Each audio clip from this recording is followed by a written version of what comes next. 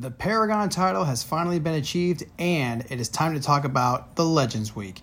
This is the MCOC and Me podcast, and I'm your host, Zach Rossi. Finally, after a few months of doing some Eternity of Pain, some Act 7 stuff, some other in-game, in-store trading, events, Cavalier Monthly, EQ, what have you, I have finally achieved the title of Paragon. And it's really cool. I finally was able to rank 4 my Angela. She was the final rank 4 champion out of the 3. The first 2 were Nick Fury and Apocalypse. And I'm very happy to finally get this title.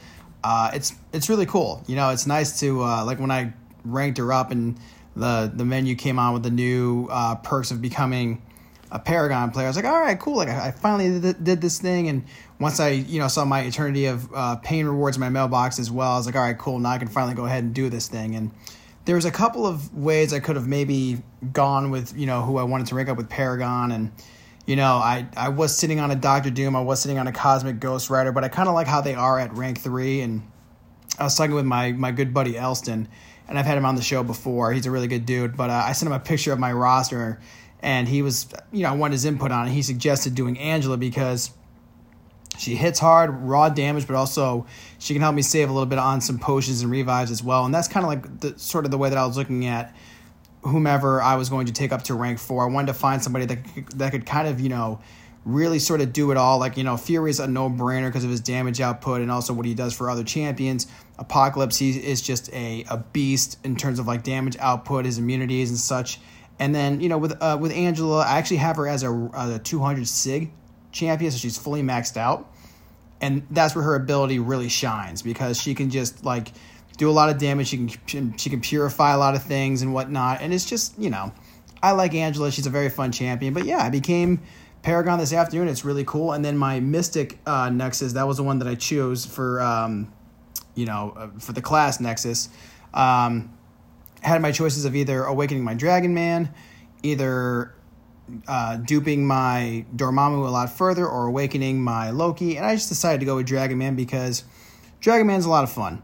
And plus, I like what his awakened ability does. For those of you who don't know what it does, it's basically like whenever the opponent gains a buff, he kind of does something to sort of counter that, whether it's defensively or offensively. So he's really cool, and I'm glad that I awakened him, and he's just a nice champion to have on the roster as well. And now let's talk about the Legends Week. Not really a fan of it.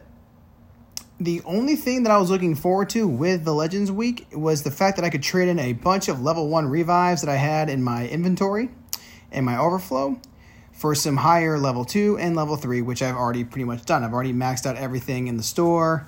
I'm all set because I think if I'm correct on the news and the roadmap with certain things, Act 8 should be coming soon. Maybe September, October. So I'm kind of gearing up for that. But just in general, like even the crystal that I got in my mailbox was kind of a dud. I think I chose the Wong crystal, and it was just not any good. And I believe that there is an issue with the drop rates as well, so there might be compensation. So we'll see if anything happens with that. But just in terms of like the calendar, like what's available for players, it's just kind of lame. It's kind of outdated. There really isn't any 6-star shards for players. It's like, cool, there's an ultimate crystal, a legendary crystal, some tier 5 basic, a 5-star crystal. It's just, it doesn't really appeal to me. And especially when I was a Thronebreaker player, not really excited about all that kind of stuff. And then, obviously, being Paragon now, it doesn't really kind of change anything. But I just figured, why wouldn't they sort of try to cater the calendar towards whatever status you are in the game? I just feel like it's kind of silly when you're just almost copying and pasting last year's Legends event this year. Now, the Halls of Healing, the Halls of Fortune, and the Halls of ISO, those are pretty much like you bring your team on auto fight and just go with it. The one thing I don't like is that the Halls of Gold or is it Halls of Glory? Sorry, excuse me on that one. It takes energy. The other two don't. Don't know why that is, but Yeah, I find it very weird that there is an energy cost for that one quest, but the other two, there is no energy cost. So it doesn't make a whole lot of sense. And also, I just wish that like there were more, events that were kind of actually benefiting the player rather than just being a grind fest. Like, for example, the arenas. There's the 4, the 5, and the 6-star arena. Currently, I'm sitting at like 1.4 mil on the 6-star arena, but here's the problem.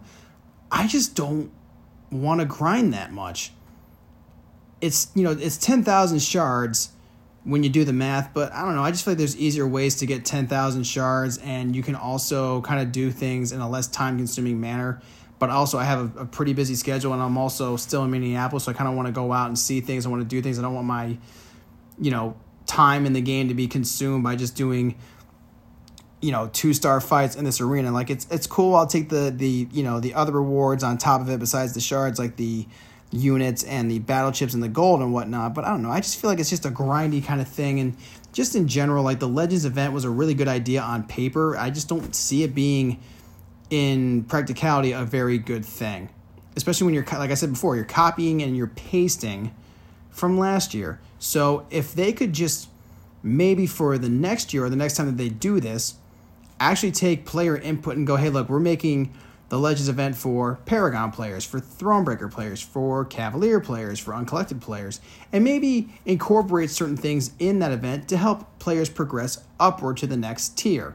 And upon maybe becoming a new tier within the Legends Week, maybe you get kind of like a little bit of a bonus or like some sort of like a cool welcome package for actually achieving that sort of thing. I don't know. I'm just an idea guy, but I really feel like Kabam could have done a lot better, and I just feel like it was kind of lazy with the whole Legends Week. Now, if another event comes into play, like the Gold Poolaloza that was last year, and that will certainly overtake Legends Week, then I can't be too mad about it because, like I said, the only real big thing that I got out of this was revives.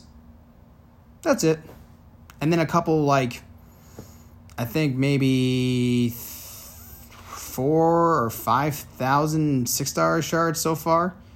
That's really it. Because everything else I've gotten is just like, okay, cool. Hey, the Ultimate Crystal is like 3 or 4 star champions. The Legendary Crystal is either a 4 or a 5-star champion. I'm just like, all right, that's cool and everything. But it's like, I kind of want to have more. I wish there was more that, that we could get. Especially like with new titles in the game. Like I was saying, if you cater the event towards that tier, oh hey, maybe there's like a 6-star Nexus Crystal at the end of the week for Thronebreaker players. Maybe there's like a class Nexus for Paragon or something like that. Kind of, I just wish there were things that could really benefit the player, and I wish that there were more trade-in options at the store, like maybe trading in for Awakening Gems, maybe some extra catalysts, maybe some extra signature stones, whatever you need. I feel like they just could have maybe expanded upon that, but it was just very basic, very straightforward, and I don't know, it feels very lazy. Now I know that there are players out there that are going to be grinding their asses off doing these arenas, and that's cool, good for them. I'm not going to be one of those kind of players because I just don't want to, and plus after getting my Paragon title, I just kind of want to enjoy the game a little bit. Like